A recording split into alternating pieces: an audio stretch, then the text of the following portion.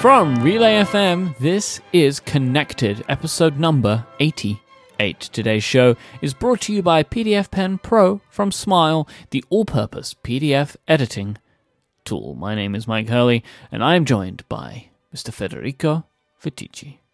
Hello, Mike. Hello, Federico. How the devil are you, sir?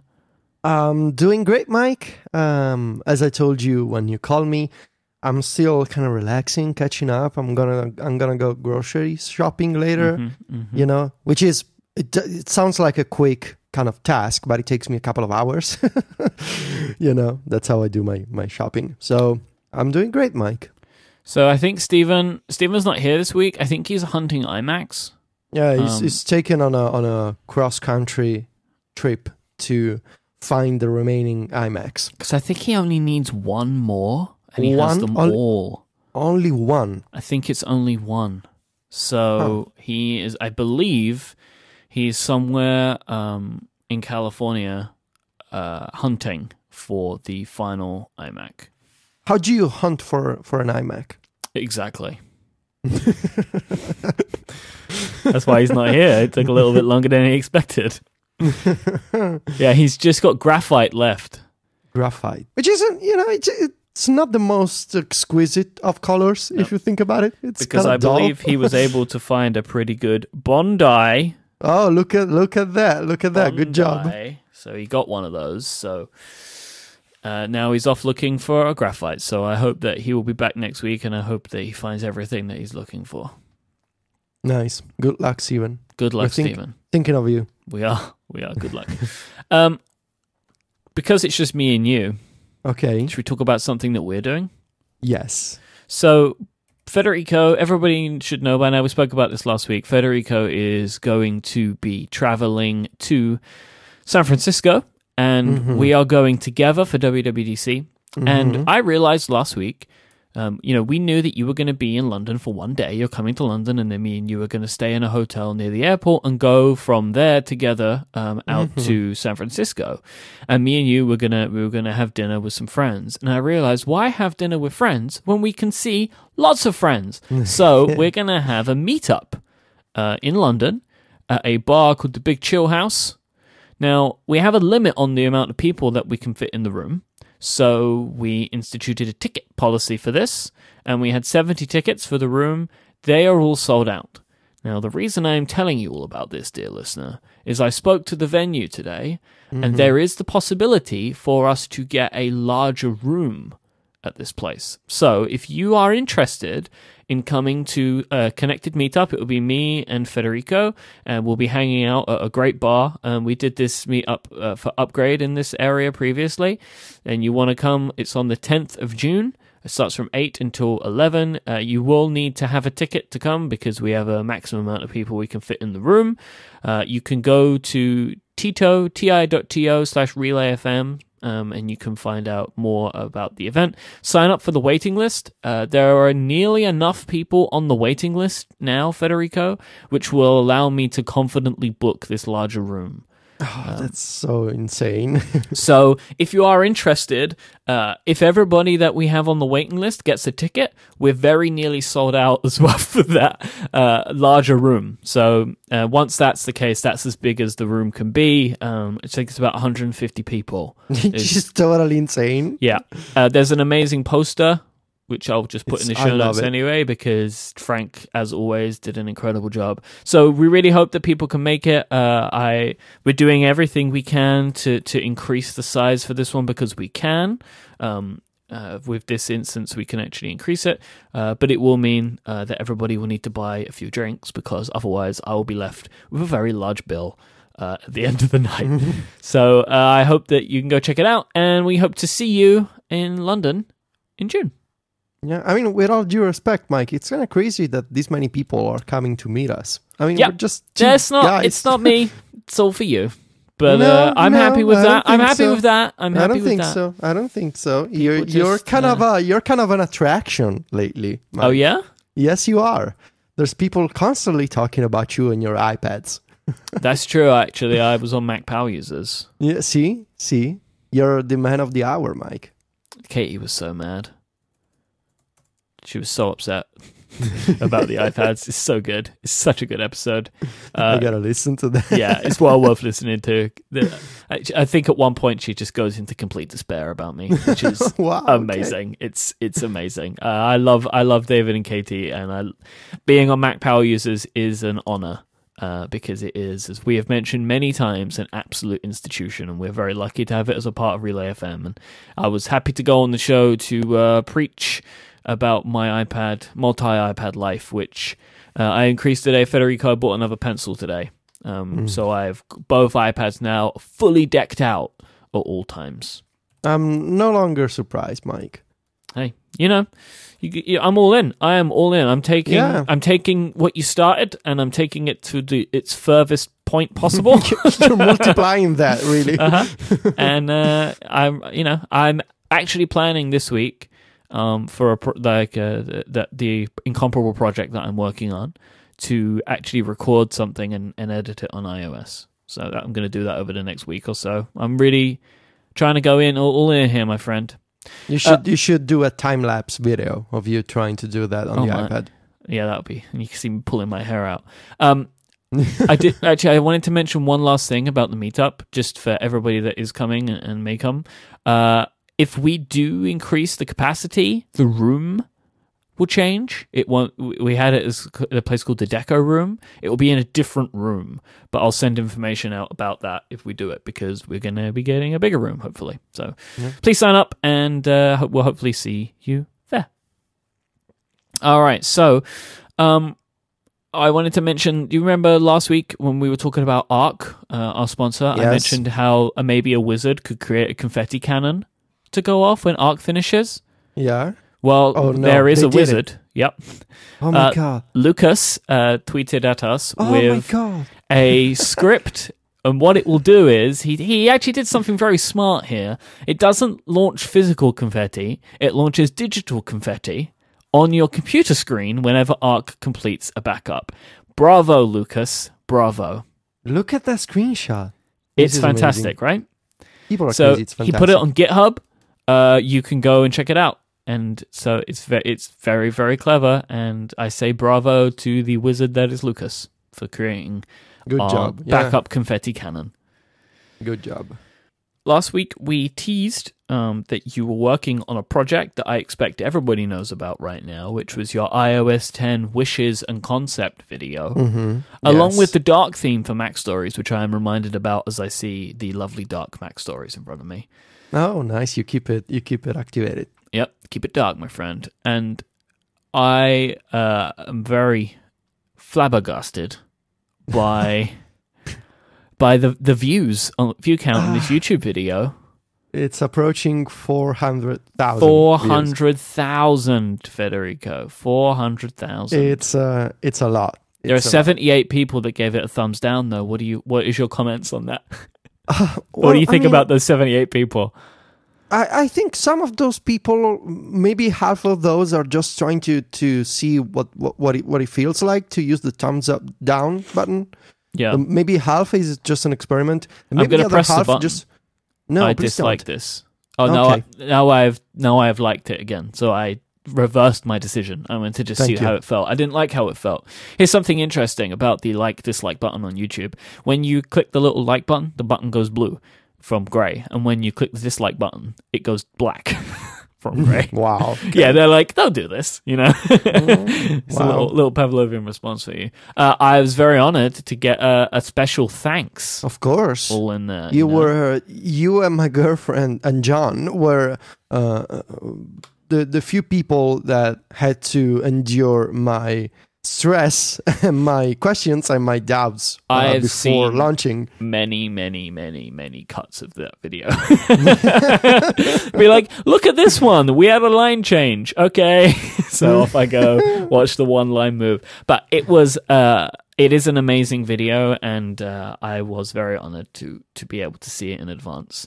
But I wanted to ask you a few questions, because look, we'll go into these wishes. We will actually revisit the wishes on the show probably in late May, right? Yes. So we'll do it as part of our what do we want to see at WWDC. So there's no point going over the wishes right now. But I wanted to ask you about the video itself, because obviously that is a different method, a different medium for you and Mac Stories. How did you find the YouTube system? Well, I think I kind of cheated because I asked CGP Grey for advice before uploading the video. So he gave me like a checklist of things to do and to make sure that I was doing.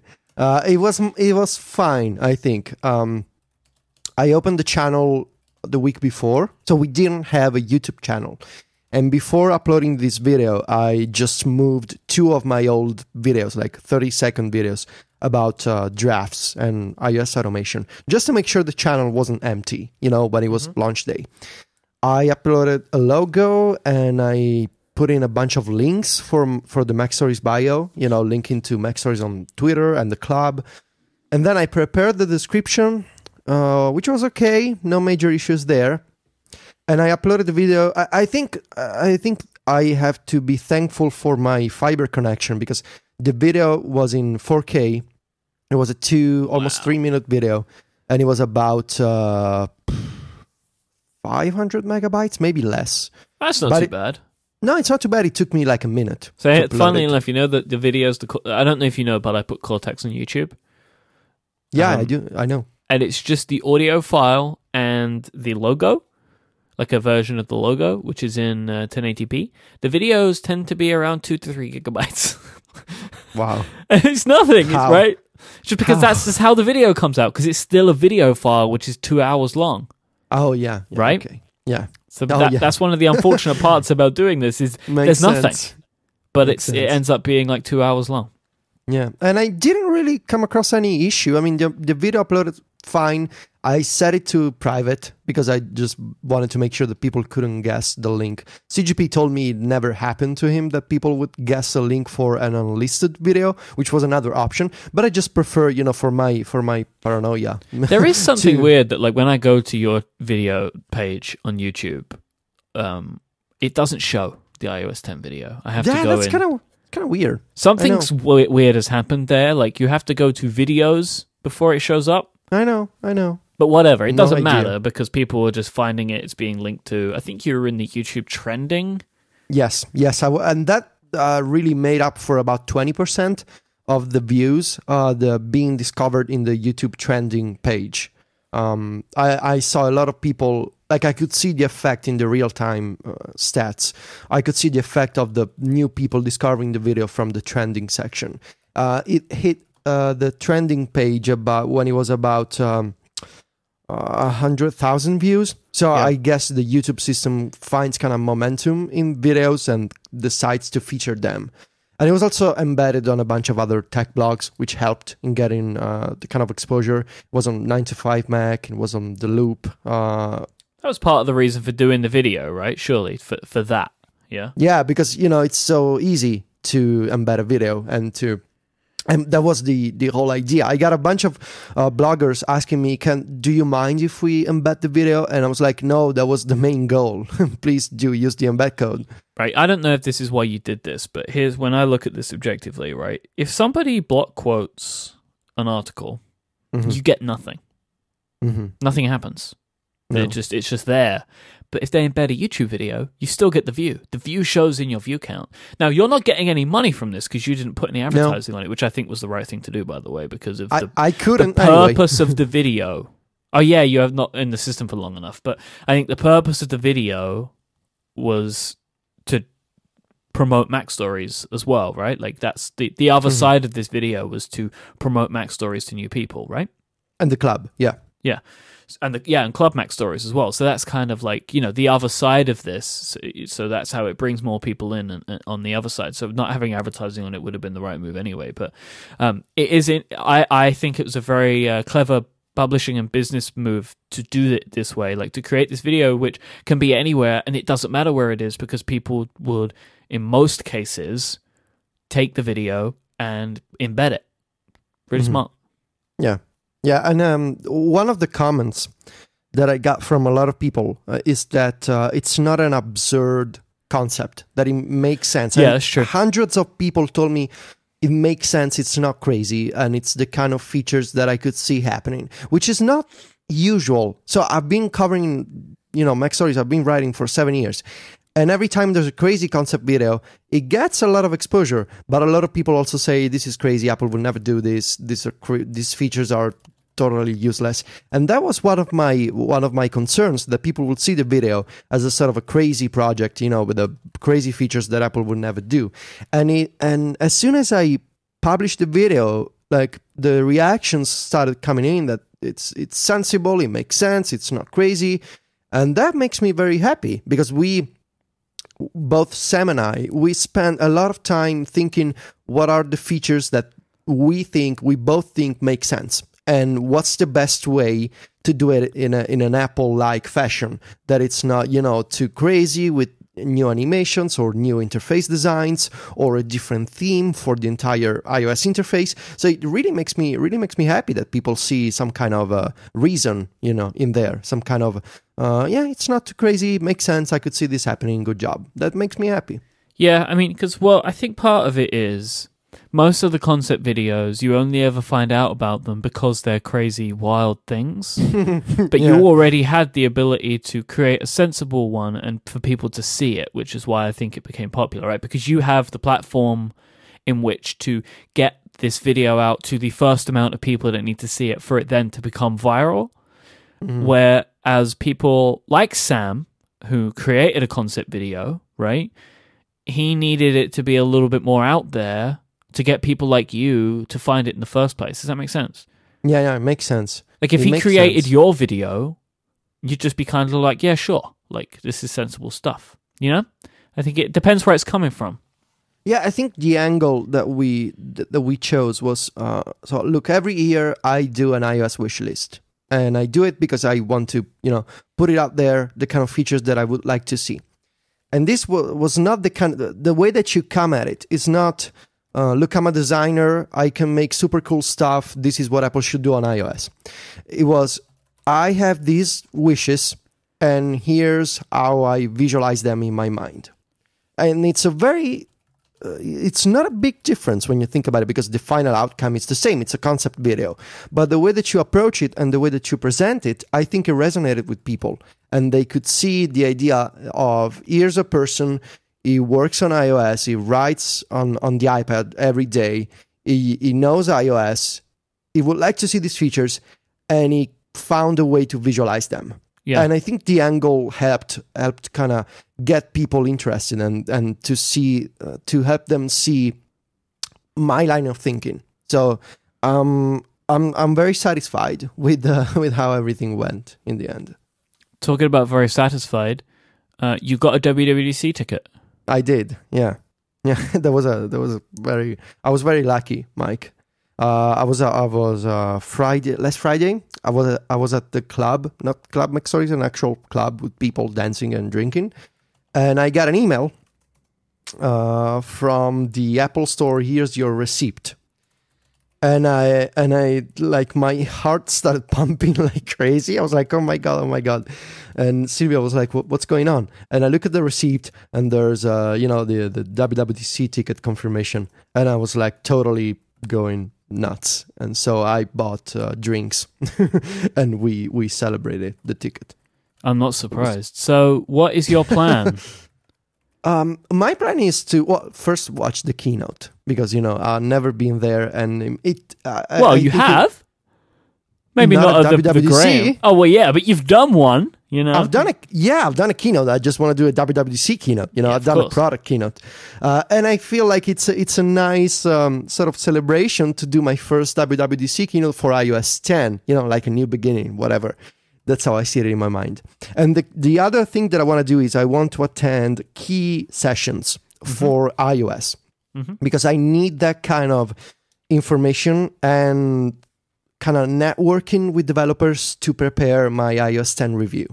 So last year I spent way too much time watching the videos over and over and talking to people who were there at the sessions over email to get a better understanding of what was going on, and to just talking to developers to ask them questions. And I feel like I can save a lot of time if I go to the key sessions that are, I mean, I have to decide which kind of sections I want to cover in my review, which we'll talk about in the evening. Me and you and Stephen, Mike, you will have to help me. But once I do know what kind of sections I want to have in my review, I will mark the sessions that I want to go to and just attend those and then talk to people and go to the bash and that kind of essential stuff. I'm not interested in OS X, not interested in watchOS. I'm going there for iOS and the key stuff that I understand that I want to cover. And I feel like I need to wake up early, go to the key sessions, and then in the afternoon and maybe in the mornings where iOS doesn't have a key session, just have fun, because I want to mix it up. It's my first time. I want to do part work, part fun, and I feel like having fun there, it's important because it also helps me relax and meet new people, which again, it's sort of a circle of life. I need to have fun, meet new people, talk about work, fun, it's all connected, no pun intended. So yeah, that's the plan. Understand what I want. First, watch the keynote, understand what's going on, understand the kind of sections that I want to have in my review, talk about it with you guys, find a plan for the key sessions that I want to go to, and just attend those sessions and then have fun and meet people. It's a pretty great plan, drinks. Man. It's a pretty great plan. Yeah, I think I can do it, Yeah, the days are quiet. The daytimes are quiet because so many people are in the sessions, and now of all the other conferences and stuff that go on anyway. You just need to understand that you are going to be very, very busy. I know. Prepare for that. I'm preparing both physically. I'm exercising a lot. It's true. I believe you. There's a bunch of tasks in my to-do with daily exercises. I saw them in a Twitter screenshot. I saw abs and something. Yeah, I need to be in good shape. So I'm ramping up the exercise routine. I'm doing the diet that I was doing last year again. Mm-hmm. So I need to be very, very energized. Because now it's gonna take a lot out of me to do all of the stuff that I want to do. But it's possible, It's possible. There's worse things in the world. This is fun. This is great. I shouldn't be concerned. Just gotta have fun. All right, this week's episode is brought to you by Smile and PDF Pen Pro. You've heard me say in the past about the fact that PDF Pen is the Swiss Army knife for PDFs. Well, when you look at PDF Pen Pro, you're looking at such a huge Swiss Army knife of so many tools embedded within it, you wouldn't even be able to fit it in your pocket, because PDF Pen Pro has everything that you need to master PDFs, like adding signatures, editing text and images within a PDF. You can even perform OCR on scanned documents and export them into Microsoft Word format.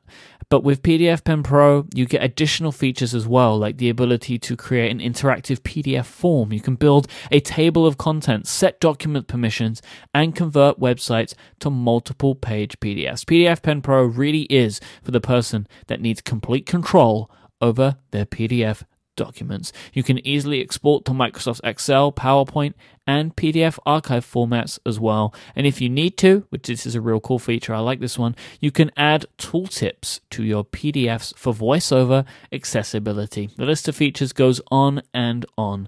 This is a powerful piece of software. This is a pro piece of software. If you are someone that uses PDFs a bunch, you should be checking out PDF Pen Pro. And what's great about the fact that you can get this online at smilesoftware.com/connected is you can try the free demo of PDF Pen Pro today. So you can go to smilesoftware.com/connected, try it out, and you'll be able to see if PDF Pen Pro is the tool you need. I use it constantly. They just came out with a new version. Go and check it out. PDF Pen Pro requires Yosemite or later and works great on El Capitan. Thank you so much to Smile for their continued support of this show and Relay FM.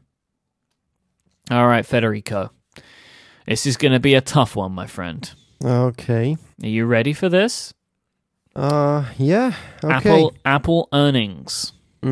So what quarter was this? This was Q2, Q2 right? 2016, yeah. Q2 2016. This is, I believe, now we can talk about this, and we're going to talk about this in quite a bit of detail, but I believe that Q2 2016 is going to go down as a moment in Apple's history in the future. Well, I mean, yeah, it's first down quarter since 2003, Yeah. I think. So yeah, definitely. for 13 years, quarter on quarter, Apple have increased their profit and revenue and all that stuff, right? Everything has gone up quarter on quarter for 13 years. So we're looking at, if you're thinking about every time that Apple come on to do one of these earning results, they've had over 50 of these. They've come on and the story's been the same. 50 in a row, right? Better than last time, better than last time, better than last time. This time, not so much. Mm-hmm. And I find this very interesting. And I want to just preface this conversation by saying Apple is not doomed. And I understand that they made a ton of money. Yeah. But a downward trend is never a good thing. True. And that's what we're looking at now, especially when you look at some of the areas that are down. So profit is down, the iPhone is down, Mac is down, and of course our friend, the iPad, is down again year on year. So let's look at the iPhone a little bit. So the iPhone sales were strongly increased in the previous quarter because of pent-up demand in China, is my understanding, right? Like in Q1, they had lots and lots of sales for the 6S because they had some pent-up demand there. And Apple, a lot of the stuff that you'll find in these earnings calls, I'm going to put a bunch of articles in the show notes, one from you, one from Jason. You guys both do a really great job of breaking this stuff down. A lot of it is very complicated, but basically it seems like Apple is saying that they're in a situation where the upgrade cycle is looking pretty good on the iPhone, but the previous quarter was a bit of an anomaly, which makes everything else kind of look a bit worse. Am I right in saying that's kind of what they were saying, right? It's like that's my understanding too. It's like this is better than it looks, but it looks really bad because the last time was so good. Yeah. And they also said something about the SE, that the demand of the SE has been higher than they expected. And I actually have real life experience of this as of yesterday. So yesterday morning, Adina woke up and her phone was dead. I have never seen an iPhone as dead as this iPhone. So it's the very old iPhone she was still using. She was using a 5S, my old 5S. Oh, okay, 5S. You turn it on and the screen would just go blue, and then it would change all different colors and die. Oh, nice. That's a dead iPhone. Mike. It's dead. So she went to the Apple store to try and get an SE and couldn't get one. It was 3 weeks back ordered. Wow. So today I went and picked up a 6S for her. She decided to go 6S because she really wasn't very keen on the SE because it looked the same. Mm-hmm. She really was very vehemently against it because she's had the 5S for 2 years or whatever, and she's like, I really don't want to pay £500 for a phone that looks exactly the same. She was very against this. Yeah, so she's sense. gone for the 6S. And I get it. I understand that feeling. I totally understand it. But the iPhone being down is it just looks weird, right? On the charts, it just looks weird. It looks strange because we're not used to it. But this is a question that I asked you before we recorded the show. Is this, do you think, is this Apple's fault?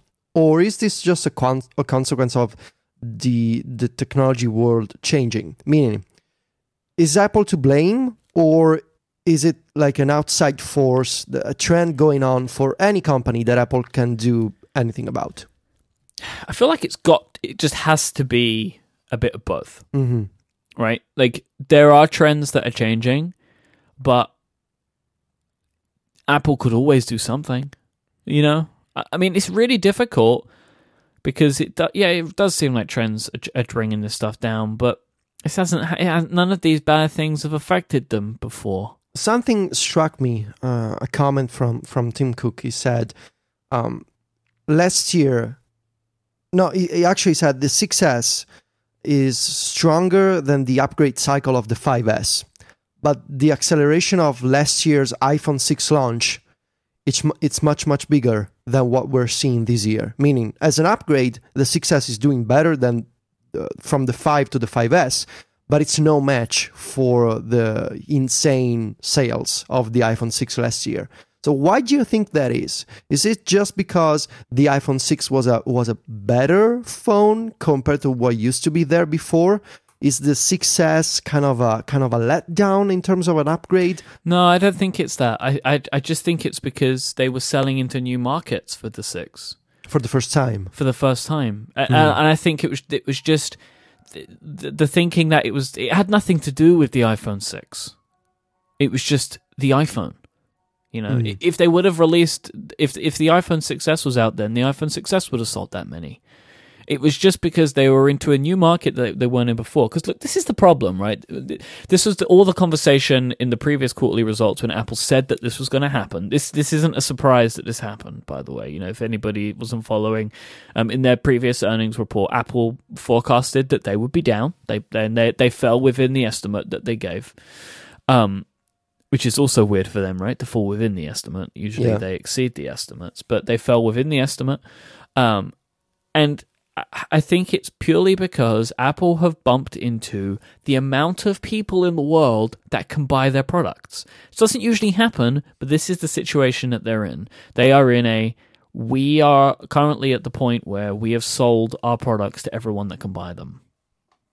And they mentioned India as a growing market, and great, there's more people than China. Is that right? I'm just going to say that, probably be wrong, and everybody in both countries will be mad at me, but lots and lots of people in India that they can sell to, and if the middle class emerges in India the way it did in China, great. Maybe in a couple of years' time, there'll be more phones to sell. But then all it will do is then it will just push this problem off another few years. Maybe that's why the stuff like the upgrade program is so important for Apple right now, and why so many people see a lot of potential there. Because having reached the kind of ceiling, all the people that you can reach that want to buy your phone, now what you got to do is you got to switch gears and have those people upgrade year after year to the latest model. So what you end up with in that scenario is lower income, like overall, but more sustained. Yeah, but sequential stability, I guess. Because what it will do is it will bring it down for a period of time, but you won't see the peaks and valleys, which is probably better from a Wall Street perspective. Probably, it's really like a subscription. You get. I just checked, by the way. There's 100 million people difference between China and India, and India is 1.2 billion. And China is 1.3 billion, sorry. In terms of numbers, it's not a huge... it's a huge difference. Italy is not even 60 million people. Yeah, but when you're over a billion, 100 million, it's give or take. Yes, give or take 100 million people. Tim Cook even said, we see India as China 7 or 10 years ago. Exactly. This is what I'm saying. Like, this is their next potential market, but they're many years away from that. And all they'll be in is this problem again. They'll have a peak where they sell into that market, then it will go down again. Like, it won't go down to where it is now. It will probably still be higher because it will be a new market to sell into, more people. But all they would be doing is just having this problem again. Like, where Apple is right now, it is not a problem for the company. This is not a scary thing. But what it is a downtrend. And downtrends are not good. You just don't want to see them, right? Yeah. Because they're forecasting the next quarter is going to be down on the previous year's quarter again. So this is going to happen again. So the reason that I'm kind of so interested in this from just looking at it is in the whole time that me and you have been covering Apple, even interested in them, this has not happened. It's the first time. This is the first time. And next time is going to be the second time. So it is just a very peculiar thing. Okay, let's take a look at this, right? So if the iPhone is down, what, in theory, the way that the company could, and I would assume that other people in Wall Street would say, should go against this. If you've met the amount of people in the world that can buy your iPhone, you should be selling more of your other products, right? Like, that is the way that, very simply on paper, you would meet this problem. Like, if everybody has an iPhone, you then need to sell everybody an iPad, right? Like, that is, in theory, the way that you would beat this issue, right? So you sell them more products. So this is where the other part of this is. Mac is down, which is really weird. Like, that doesn't happen very often. I think the previous quarter the Mac was down year on year, but like, that's just like a strange thing to occur. Like, why would the Mac be down? That doesn't even make any sense. And then iPad is down again. So every time I mention this, and I think it's very clear now that I am loving the iPad. I think in previous years, people have thought that I was so harsh on this point because I didn't like the iPad. But, I am now iPad forever. And whenever I bring this stuff up, people point out the fact that, like, they sold 10 million of them, 10 million of everything is amazing. To me, it's not the amount that's sold. I don't care how many it is. It could be 1 billion or 10 million. It's the fact that it continues to decline. And, and the fact that the iPad sales are just going down, down, down, it's not good because it hasn't reached the bottom. See, I don't know. I think it's I think the iPad from a financial perspective is kind of weird, because I don't know how to kind of treat it. Is it like an iPhone? Is it like a Mac? Because it's really none of both. Because from a financial perspective, you cannot compare it to either. Because the Mac, whilst it's had a shaky Q2 here, has over the last few years grown, right? Not by a lot, and it's still half the size, but the trend is good, right? That not only are the people who currently buy a Mac using it, there are new people buying the Mac. Now, that's not what's happening with the iPad, right? Like, if you look at the iPad and the Mac, they're probably the closest in comparison from a renewal cycle, right? Like, you have one and you use it for a few years and then you buy another one when either one breaks or there is something so irresistible that you must buy it. That you'd expect that they're going to be closer like that, but something's happened with the iPad in that over time, interest continues to wane. Probably. I mean, yeah. Because what's happening is, like, look, we're like 6 years into this product's life cycle now, and you can look year on year at all of the quarters, and you can see that it's steadily declining. If it would have been after year one, we're at the point that we're at now, and it was right down low, you can say, oh, people buy them, and they don't buy any more of them. But what's happening is the way that I look at this is not only are people taking a long time to upgrade this device, there are less people making that upgrade as time goes on because the numbers are completely unstable. They are just declining, right? If there was some kind of stability in the numbers, which there isn't yet, you would see people having a relatively frequent refresh rate like you see with the Mac. But that doesn't happen with the iPad, and that's why it concerns me and interests me, because the product continues to decline. Am I making sense here? Yeah, it makes sense, and I think it's going to be a long road ahead. If Apple really believes that the iPad is the future of their computing, taking the iPhone aside for a moment, if they really believe that the iPad is the future, it's going to be a long road to kind of change the perception of the iPad. Yep. Because what I don't understand is, are people buying iPads as their only computer, like I could do, for example, or are people buying iPads in addition to a Mac, in addition to a PC? Or is it just, there's people buying the iPad as their only computer, which is lasting for, 3 to 4 years? And what gives me... So I agree with you. I agree it's concerning. It's very clear at this point that, maybe a lot of people are not interested in the iPad. But what gives me some hope is two things. If people are buying iPads as their only computer, they're buying more iPads than Macs, So if I want to buy a computer, I can choose, do I want to buy a Mac or do I want to buy an iPad? And if that's the reason, which I don't know, there's more people choosing the iPad. Even if it's still twice the size. It's still almost twice the size. I don't know where it'll stabilize, but it seems to be about twice. But in any case, last year, Apple sort of started understanding that they've been doing things wrong with the iPad, both in the hardware and in the software, and they started to change. So with iOS 9, with the Pro, with the Pencil, with another Pro, with accessories, it tells me that they understood, they kind of stood in a state of, neglection maybe for a couple of years, and now they're doing new things, but it's gonna take time. It's not that Apple releases iOS 9, Apple releases the first iPad Pro, boom, iPad sales are off the roof again. and I think it's gonna take a long time for kind of change the perception. Because what you haven't done in 2 years, in 3 years, it's going to take you twice as much to fix your mistakes. That's the way that I see it. So if Apple really thinks this is the future, we're going to make things right, it's going to take a long time. It's going to be a long road, because there's still people using an iPad 2, and I can only imagine if people who bought an iPad Pro last year are going to be using an iPad Pro in 4 years.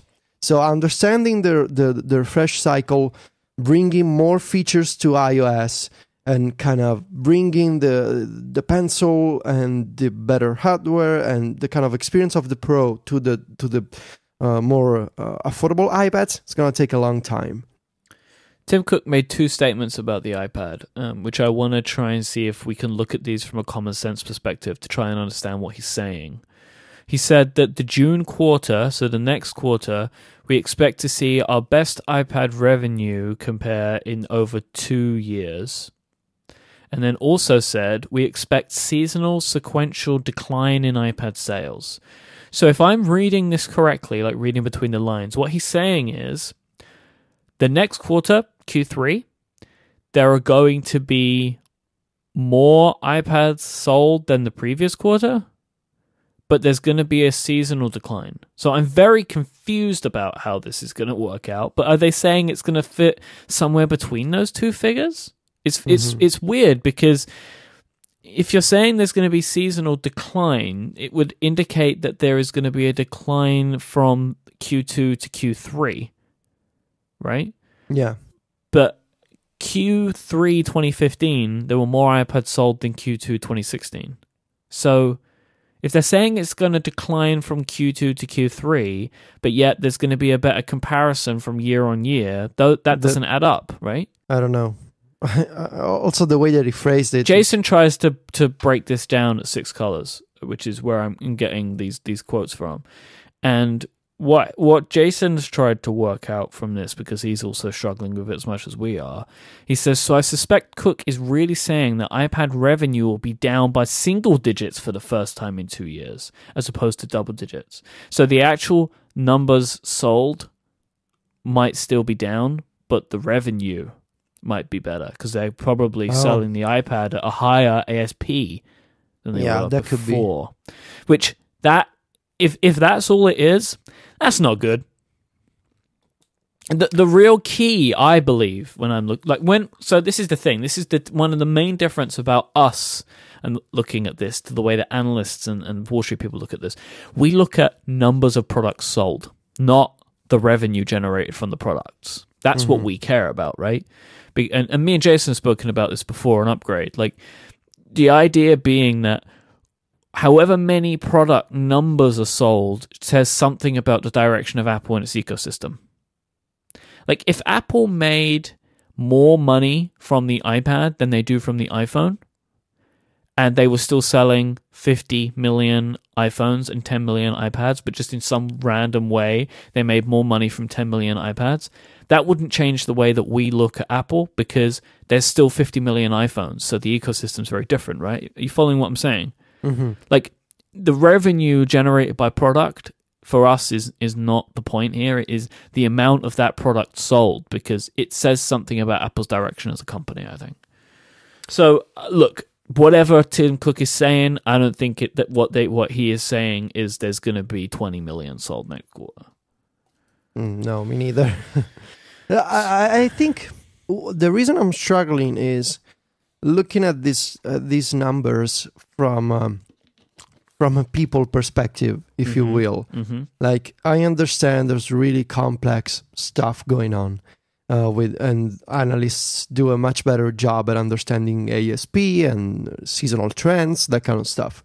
But from my simple point of view, I wonder, what can Apple do to make things better, to make a better product, and to make more people understand the iPad? Because in the end, that's what drives sales, making better products. Yeah, of this product, definitely. Like, the iPhone, they can't do anything. I think. There's not really a lot they can do with the iPhone to push against. Maybe a new design wouldn't hurt, Yeah, maybe. But I mean, I think if just looking on year trends and stuff, like the idea is like they've just sold too many of them. And so they can't keep selling it because they're just running out of people. Like for example, if you look at Q1 2015, that was a new design, and the larger phones, they sold 74 million of them. Q1 they sold 74 million again because they had the pent-up demand. I don't think Q1 2017 you're going to see 74 million iPhones sold again. I just don't think that's going to happen because both of those times, the reason that they jumped those 20 million over the Q1 2014, in my opinion, is because there were factors of people that hadn't bought an iPhone before for a certain reason. And I would be very surprised if they can do something in 2017, which is the same. Right? They gave larger phones to people that wanted larger phones, and then they were able to sell iPhones to people that couldn't buy iPhones before. I don't think they're going to have that in 2017. I just don't see what that could be. But that's why it's not my job. Is it too crazy to think that eventually the iPhone won't be on a 1-year cycle? No, I don't think that'd be the case. I would be very surprised because there are. If typically phones are on 2-year cycles, then you want it on a 1-year cycle, so you get people on both years. Am I making sense? Like, say you sign up for a contract at 6S, then you won't be ready until the 7S. So it makes sense to kind of sell them every year because you get people every year.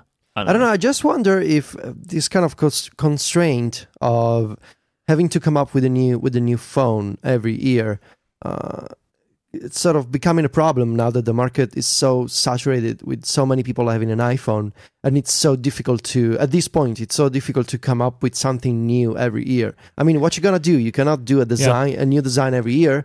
No, but people will buy them every year, though, so why not keep selling them every year? Like me and you, we're going to buy a new iPhone every single year, and there are so many people that do that, so why not do it? I don't know. I guess it's just strange to me that this year, the rumors we've heard about the iPhone 7 are so kind of strange because people are talking an iPhone design refresh next year. So for the 7S, but if it's a design changer, you're going to call it the 7S or the iPhone 8. And people are talking about the iPhone 7 being mostly similar to the 6S, which I think I don't know how it would resonate with people. But I think this is what people said about the 5, though. That it was going to be similar to the 4. But it was still different. It was bigger, but the overall design was very similar. Like, I just think that sort of stuff is like it's secondhand. Like, I just don't take that until I see it, to be honest. Like the idea of it's going to look the same, because there are some people that just think all these phones look the same anyway. So, right. So I just want to go back to looking at all of these numbers. Looking at them all in one, right? Looking at iPhone, Mac, iPad being down, I just think there's no real spin you can put on this. Like, it just doesn't look good. Like, I don't know what you say, right? Like, again, we'll go back to, like, they sold tons of all of these products. They made millions and millions and millions, billions of dollars, right? Which is fantastic.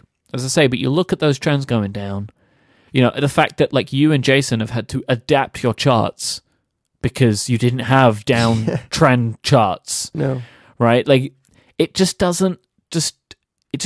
feels weird, right? Like, I just don't see that anybody inside of Apple is really going, yeah, but we made so much. They don't like that this is happening, surely. They don't want to see this. You never want to see a downtrend in any kind of work, I think. But I mean, of course, it's, the sky is not falling. It's not a big problem for Apple right now. It's more of a perception problem, maybe, to have people think that Apple is in trouble, even if they're not really in trouble. Yeah. But to have the kind of message, it sort of becomes a self-fulfilling prophecy. Maybe that's my fear, that people are gonna start thinking Apple is in trouble.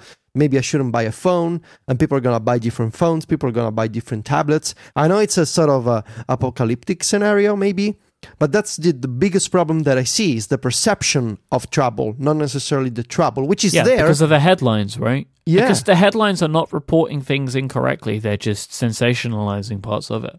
Because this is different. Usually when people, every earnings report will pick out something to try and be like, Apple is doomed, and it's always just rubbish. But this time, there is stuff that you can pin on. Not to say that they're doomed, but to say that, you can, if you want to, it's not as difficult to write an Apple is in trouble story this time, when they're clearly not, but you can write it because you have a chart that proves it. You have the numbers. Yeah. You have the numbers. And again, right, Apple is predicting between 41 and 43 billion for the next quarter, which will be a decrease from the 50 billion sales in Q3 2015. Mm-hmm. They're not doomed, but this is a change. It's change, and I guess Wall Street doesn't like change for Apple in this sense. Why would they, though? I mean, look, I know that Apple is judged on a different scale to other companies, and the reason is because they have been like a rocket ship for the last 13 years. So, the reason Wall Street looks at them in the way that they do is because Apple does things that you could never imagine from a financial perspective. So when that stops happening, they have to be judged differently. Yeah, maybe even rocket ships eventually have to stop to refuel. Yeah, let's be honest here, right? Let's look at this. Apple's meteoric rise has helped everyone that cares about it, right? So everybody at Apple has made lots of money because the stock went up so crazily, and people like me and you have built businesses on the back of the fact that Apple has been such an incredibly successful company. Yes. So now that it's changing, we kind of just have to accept that, and just accept the fact that now Wall Street is unhappy, because it's been so incredibly good for such a long time. And I know I think that as I'm saying all this stuff, I sound like I'm trying to spell doom and gloom, which I'm really not attempting to do. I'm just trying to get my head around the fact that the company that I follow so closely and have been for such a long time is now in a different world to what I've seen it at before. The side effect of that is that if this trend continues, Apple has a chance to be seen again as the underdog. And people love underdogs. People love companies who are in trouble. Yeah, I mean, they're not going to be in trouble, but the perception of trouble is just as strong, maybe. Part of Apple's problem in this is its history. Everybody knows they were the company that nearly went bankrupt. So that's why the Apple is doomed stories exist, because it existed once before. Nintendo just posted a loss. Nobody's saying Nintendo is doomed.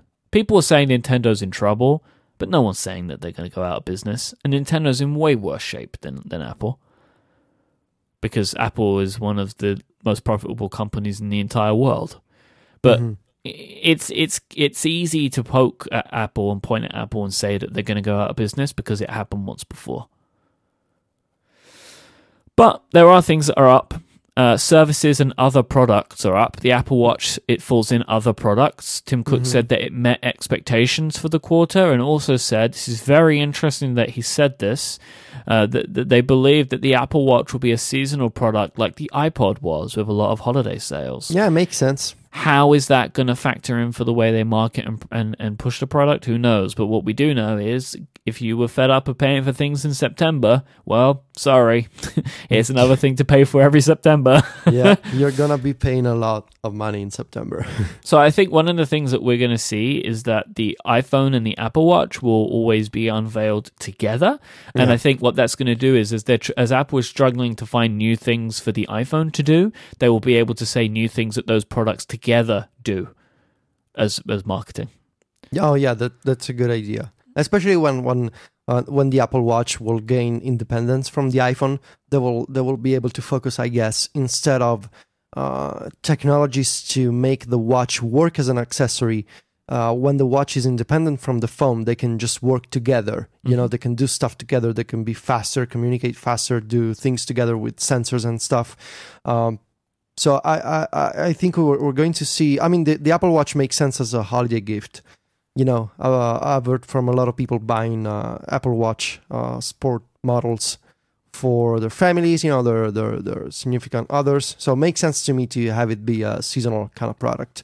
What's interesting to me is the App Store revenue being up 35%. And the way that he said Apple Music, which is our first subscription service, crossed 13 million paying customers. So why do you think he said first? because they will do more of them.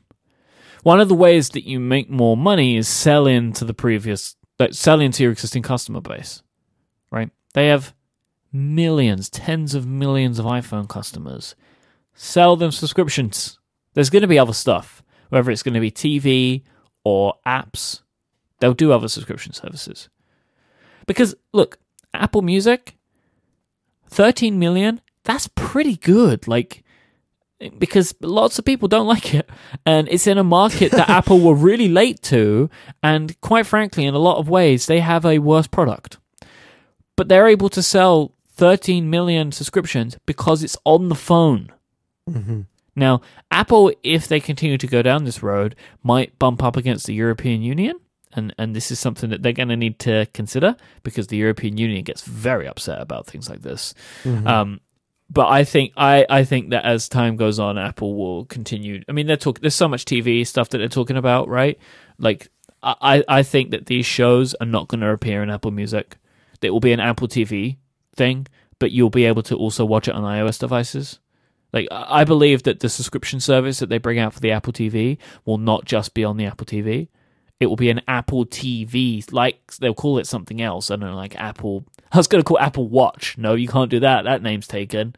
But, you know, like it will be like a video service. It'll probably be Apple Video, right? Because they have Apple Music, Apple Video. And you'll be able to watch their own unique programming and blah, blah, blah. Stuff from Disney, you know? So yeah. The way they've done it before. They'll have some movie stuff. I think that's where they're going to go with this. And it'll be another streaming service for them. Because, look, frankly, they need to push up the revenue. And one way they can do that is to sell things to their existing customer base. Their existing customers are not buying iPads. So you may as well sell them things that don't cost as much to produce. Digital things, content. Yeah, or maybe they could sell like a like a fitness program subscription, people to get in better shape. Do it all, like right? Like Weight Watchers, but done by Apple. Apple are looking at Amazon, right? Mm-hmm. Amazon do all of these things. I think that's what they're looking at. They're like, Amazon has found a way to tie a subscription service to everything.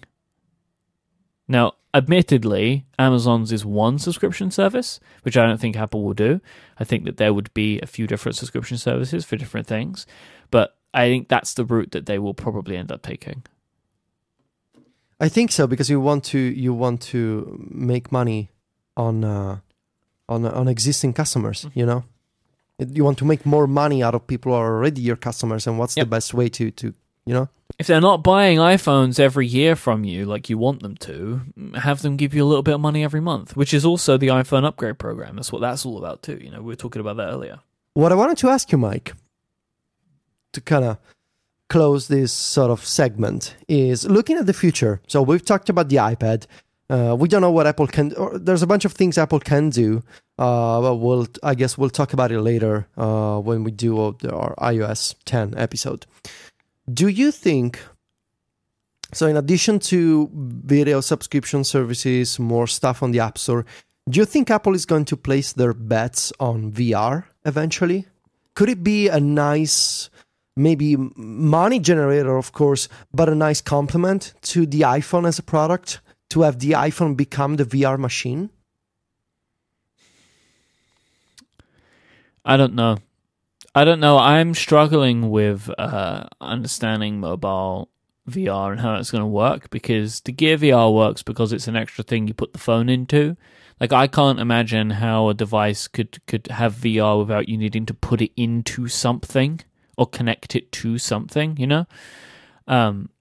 I think that Apple are going to be late to VR unless they surprise us in the next year. I don't see what they're going to do there, but they should do something. I also don't think that, as it stands right now, VR is enough of a thing to make a big dent. I think an Apple VR product would make about as much of a dent as an Apple Watch product. You think so? Yeah. I really think if they eventually do VR, it'll be an iPhone thing. it'll be some kind of iPhone accessory or based on the iPhone. Just because we've talked about this on our video game show Remaster, but I do believe that eventually all VR is going to be mobile. It's going to be the same screen that you carry around all the time, just because it's the right size of a screen to put in front of your eyes. And VR is going to be based on that. But that's years down the road, especially with Apple.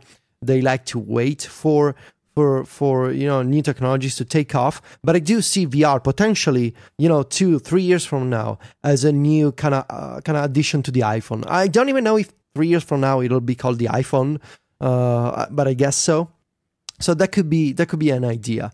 But in general, I feel like I look at these numbers, right? And it's objective. A downtrend is happening. It's gonna happen again, and it's not good news. And there's no way to spin this positively. Even you could say, well, we're doing bad now because we've done so much better before, and it was an anomaly. But again, negative numbers are negative numbers. There's nothing to argue about those. But I do wonder, as I told you, is this Apple to blame? Yes, partly. I think Apple is to blame here, especially with the iPad, and especially with the Apple Watch. I don't know what kind of impact it's having on what meeting expectations means, but from my perception, it doesn't seem to be the kind of crazy success that the first iPhone was. But I do wonder, what can Apple do to make things better? And the things that I believe Apple can do will take time. Will take a long time to kind of steer the ship, especially with the iPad. So I think we're in for a long period of changes, Mike, and it's going to be. I'll tell you what, it's going to be fun to observe. It's not fun because there's people going crazy with these negative numbers, and it puts a lot of pressure on the financial departments of Apple. I find it interesting. It's interesting. It's fascinating to observe. And I think the next couple of years really are going to be interesting. With the iPhone upgrade program expanding to more countries, with this iPhone 7 and iPhone 8 refresh, with the new versions of Apple Watch, with the iPad sort of finding a new soul again. It's really fascinating to observe, if only from a blogger and podcaster perspective. If you want to catch our show notes for this week, head on over to relay.fm/connected/88. Thanks to the lovely people over at Smile with PDF Pen Pro for supporting this week's show. If you want to find Federico online, head on over to macstories.net, and also check out our podcast Remaster that we do, which is all about video games at relay.fm/remaster. And also Federico hosts a show on Relay FM about iOS productivity with Fraser Spears, and you can find that at relay.fm/canvas. You can find me online. I am at iMyke, IMYKE. Federico is at Viticci, VITICCI. I host a bunch of other shows at Relay FM. You can find them at relay.fm because there's lots of them. Thank you so much for listening to this week's episode. Stephen is at ISMH. He'll hopefully be back next week with another iMac in hand, fresh from the plains of San Francisco, I guess, is where you'd find them. We'll be back next time. Until then, say goodbye, Federico. Arrivederci.